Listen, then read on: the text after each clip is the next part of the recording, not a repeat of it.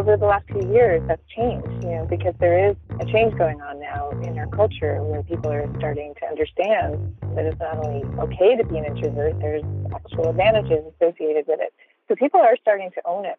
Welcome to Beyond Speaking with Brian Lord. Instead of lying in bed like a loser, what if I launched myself out of bed like a rocket? A podcast featuring deeper conversations with the world's top speakers. I'm Brian Lord, and on the show today we have the author of the New York Times bestseller Quiet, The Power of Introverts in a World That Can't Stop Talking, Susan Cain, as she shares the story behind her famous TED Talk, The Secret Powers of Introverts, and why introverts and extroverts make great couples.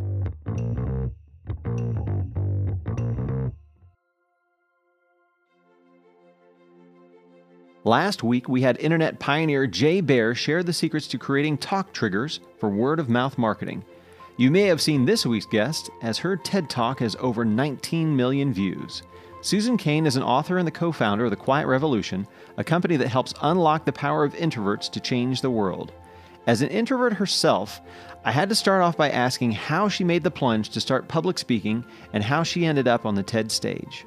Yeah, and it was quite a story for me, because I was not only an introvert, but I was also an introvert who used to be, years and years ago, really afraid of public speaking.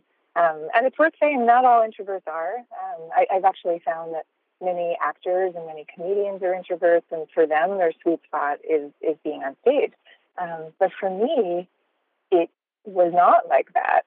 And I used to be the person who, I was a corporate lawyer in my old life, and if I knew that I was going to be appearing on stage for something or other, I would always reliably lose 5 pounds because I couldn't eat for a week before being up there. And then what happened is I left corporate law and I became a writer, and I started writing this book, Quiet, and I cared so much about this book and about the ideas in the book that I felt like I didn't want to have my fear of public speaking stand in the way of me communicating this message as best I could. So before the book came out, I embarked on what I called my year of speaking dangerously, and I tried to practice public speaking every chance that I could get. And it ultimately culminated right after the book came out. I ended up giving a TED Talk. But what I would say, if there are listeners out there who are afraid of public speaking themselves, the thing you have to know is that you should not begin by giving a TED Talk. So I actually, really, that's the worst thing to do. That there's a kind of magic formula almost in psychology that you can extinguish almost any fear by exposing yourself to it in very small and manageable doses. So I went to Toastmasters and things like that, where you could really practice, and the stakes were low. And the long story short, now it's kind of crazy. As I have this career as a public speaker, and if you had told me this 10, 15 years ago, I would have thought that was insane. But I find that I like it. I find I'm good at it. I find I really care about it. There's a way. I still love the medium of writing, but the medium of speaking is a completely different and just differently powerful way of connecting with people. So it's awesome. When did you first realize that you were an introvert? I didn't have a language for it, a vocabulary word for it, until I was in my 30s. But I've known it all my life.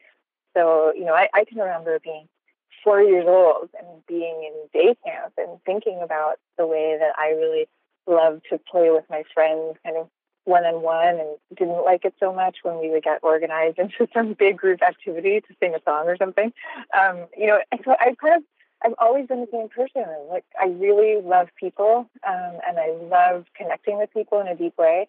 And I usually like to do it sort of one at a time.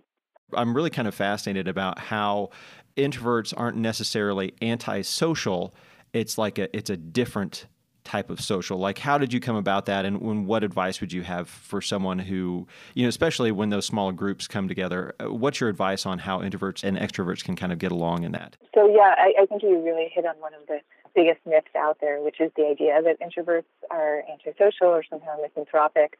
And when I started out doing the research, I kind of assumed that must not be true, because I knew it wasn't true in my own case. Like I knew I really loved people, and yet I knew that I had this thing of like needing lots of quiet time. And so then I started researching it and found, that there's zero correlation between personal warmth and whether you're an introvert or an extrovert. And then I also found that there are lots of studies showing that introverts and extroverts tend to be attracted to each other, as you're suggesting in your question. And this is true often in romantic relationships. I happen to be married to an extrovert. And it's also true at work, where people really enjoy having colleagues who are the opposite type from themselves, because there's a kind of chemistry that happens there, and there's a kind of situation that develops where each person is good at different things, and if you each have each other's back, you're just much stronger together, and teams are stronger when they have a mix of introverts and extroverts. If you have like all extroverts on a team, then you've got a lot of dynamism, but you might not get as much done because everybody's sort of like talking, jockeying for control, and not as much happens. And if you have a lot of introverts on a team without the extroverts there, you can feel the lack of energy in the room. So we really need each other. What are those strengths that generally introverts have, and how can those be put to use in a business sense? Well, some of the really classic ones are being a deep listener, being able to take the time to think things through.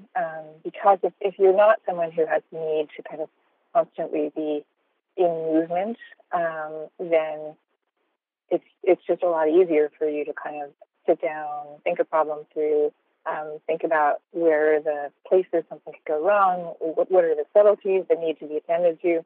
And there's a lot of interesting research out there showing that we tend to think of this stuff as being about what kind of personality do you have at the office holiday party, but it also shows up in how you think about problems, and how do you process the world around you. So all that stuff really matters. But then I'll also give you one which may strike people at first as counterintuitive, and that is that introverts who are in leadership positions often deliver outcomes that are either as good as or better than extroverts in similar positions. So there's real bias against putting introverts into leadership roles, but once they get there, they do really, really well. And it's not that surprising when you think about it, because introverts by their nature tend to want to go really deep into what they're doing. And so if you get somebody who's super committed to their work or to their company, or a leader who's got a really strong vision and really cares about their company, they're going to put everything into it. And so those leaders end up having a kind of power of their own, and it looks different from extroverted leadership. It looks different from that kind of power. I'll give you an example of one of my favorite introverted leaders, a guy by the name of Douglas Conant, who was the CEO of Campbell Soup until a few years ago. He, by his own description, he's very shy and he's very introverted. He reminds me a lot of the Jimmy Stewart character in It's a Wonderful Life. Kind of looks like him and acts like him. He's really charming, and he's not a schmoozer, right? And when he took over at Campbell, the employee engagement ratings were at the bottom of the Fortune 500. And by the time he left, stepped down 10 years later, they were all the way at the top. And he had not done that by being a backslapper. He did it by figuring out who were the employees who had really been contributing. And he would sit down and write to them personal letters of thanks for what they had done. And during his time at Campbell, he wrote 30,000 of those letters. And people really cared about them. Like they would hold on to those letters like talismans, and they could feel how much he cared about them and about the company.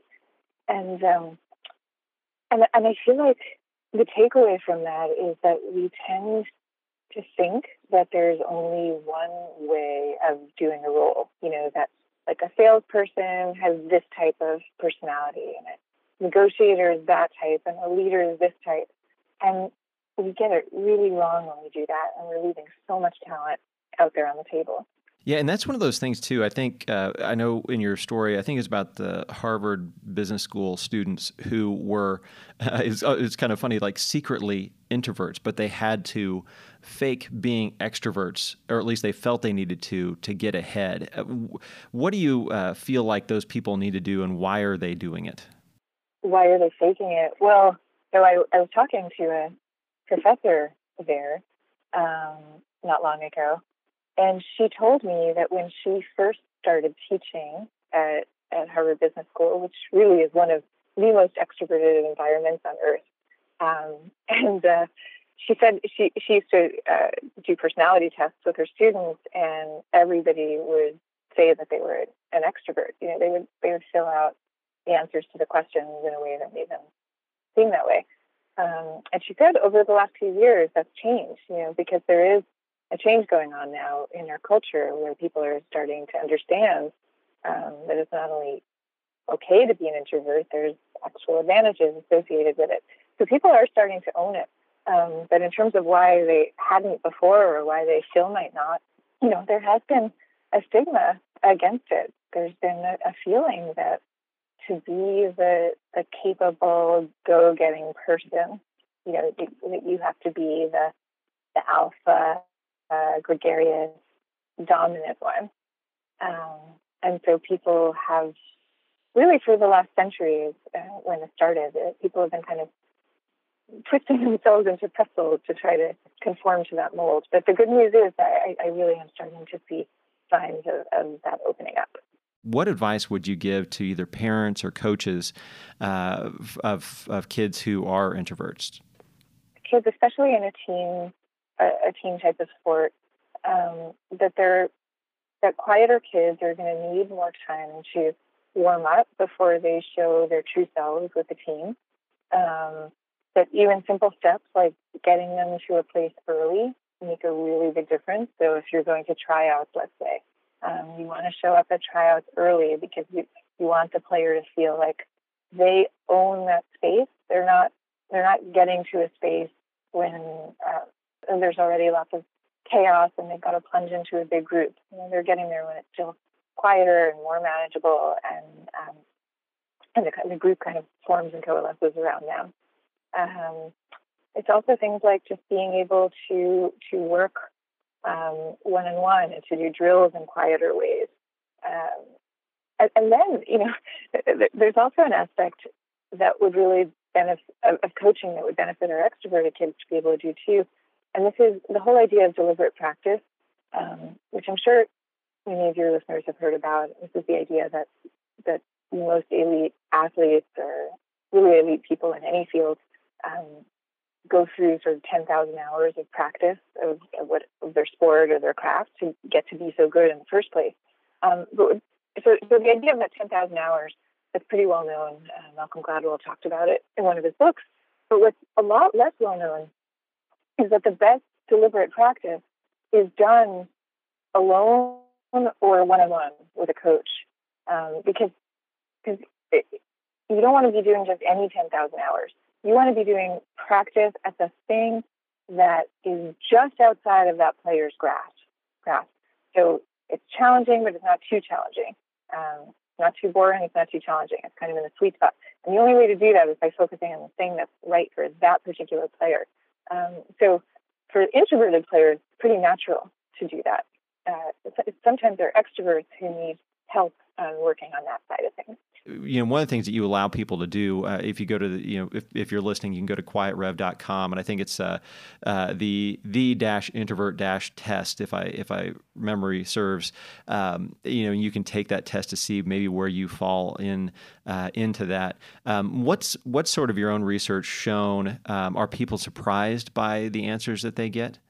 I would say the surprise tends to go in the direction of people finding that they're more introverted than they thought they were. And the reason for the surprise is that we've all grown up in such an extroverted society that for many of us, we've just become accustomed from the time we were really tiny to acting more extroverted than we really are. And even in terms of like our own choices of how to spend our time, we're just instinctively choosing to spend our time in more social ways than we naturally might. And so once people kind of let their guard down and really answer the question honestly, they might find, oh, you know what? If I really could spend my time the way I wanted, it might look a little bit different. And that's a really powerful realization because, you know, once you give yourself the freedom to do that, it's not only, I mean, it is about feeling happier, but it's not only about feeling happier. It's also about gaining power because if you're spending your time in your kind of emotional and physical sweet spot, you're going to have that much more energy and that much more power and that much more presence to bring to everybody around you. What advice would you have? I know it's more for introverts, but what would you have for those people who kind of identify with both sort of general personality types? Oh yeah, no, my advice is really for everybody, and there are a lot of people who identify as introverts. And first thing I would say is, I think that you all have the best of both worlds, right? Because you've got the strengths of both ways of being readily available to you. I mean, we all have those strengths available to us because we all learn over time to kind of gain the skills that might not otherwise come so naturally. But for ambiverts, I think that kind of being able to do it both ways just comes that much more easily. And there was even a study that found that the best salespeople are ambiverts because, you know, they can listen well enough to hear what the person's saying, and then they can also close the deal. But you know, I think for ambiverts, probably the biggest challenge is making sure that you are feeding both sides of yourself, because there's this amazing term in psychology that I love called reputational confusion, and the idea of that is that if you start acting in a certain way, you're going to get a reputation for being that person, and then everybody's going to always expect you to be that person. So, like Brian, you were saying, everybody assumes you're an extrovert, but actually you need this recharge time. But probably, I'm guessing, people would be shocked to hear that you need that, and so they're assuming that they could probably book you back to back, and you'll be, you know, raring to go all day long. And unless you are proactive enough to say, no, wait, I need this space, you're not going to get what you need. On to some of the social media questions. So I had people from LinkedIn and Facebook and some others and Twitter. One of the questions from John was, what percentage of being an introvert is by nature and what is through development? For any one given person, you can't answer that question without, number one, knowing them, and number two, having a crystal ball. But as across groups, we can answer that question. And so basically, introversion and extroversion is one of the most genetically heritable of personality types. But even then, when I say one of the most heritable, that still only means it's about 50%. So we're definitely a kind of mishmash of, you know, what we're born with and what our experiences are. But Brian, you were talking about this at the beginning, or a little bit earlier.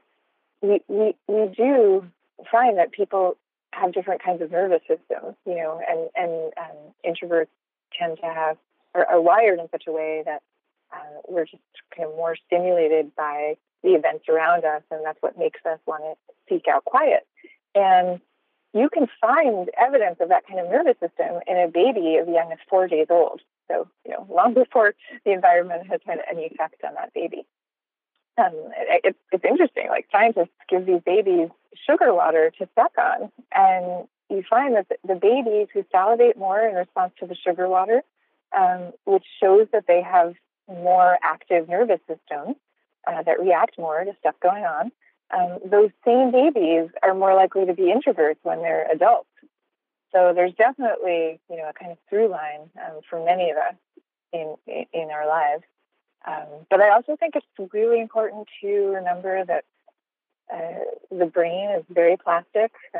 We learn this more and more every day. You know, that the brain is really capable of switching itself up and of gaining new skills over time. So that's why it's hard to give a straight up answer to this question. The other question, which I kept getting over and over again, and this would be a compliment to you, was when are you going to write another book?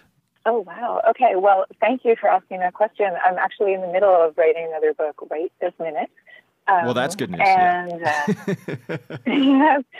I'm not the fastest writer in the world, so it'll probably be out, I don't know, I think it'll be out in a year and a half or so, something like that. 2 years, I don't know, depending on how it all goes. But yeah, it's a similar genre, but it's a completely different topic.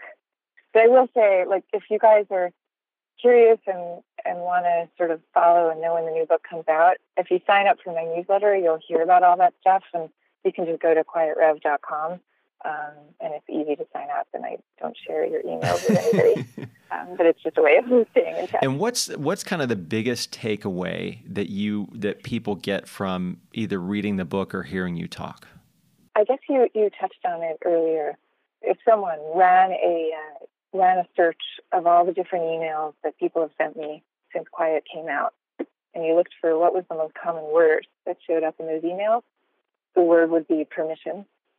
And I think it's that people feel that they have permission to be themselves, or that they can grant permission. Sometimes they're extroverts, and they're telling me that they're finally granting permission to their children or their spouses or their colleagues to be themselves.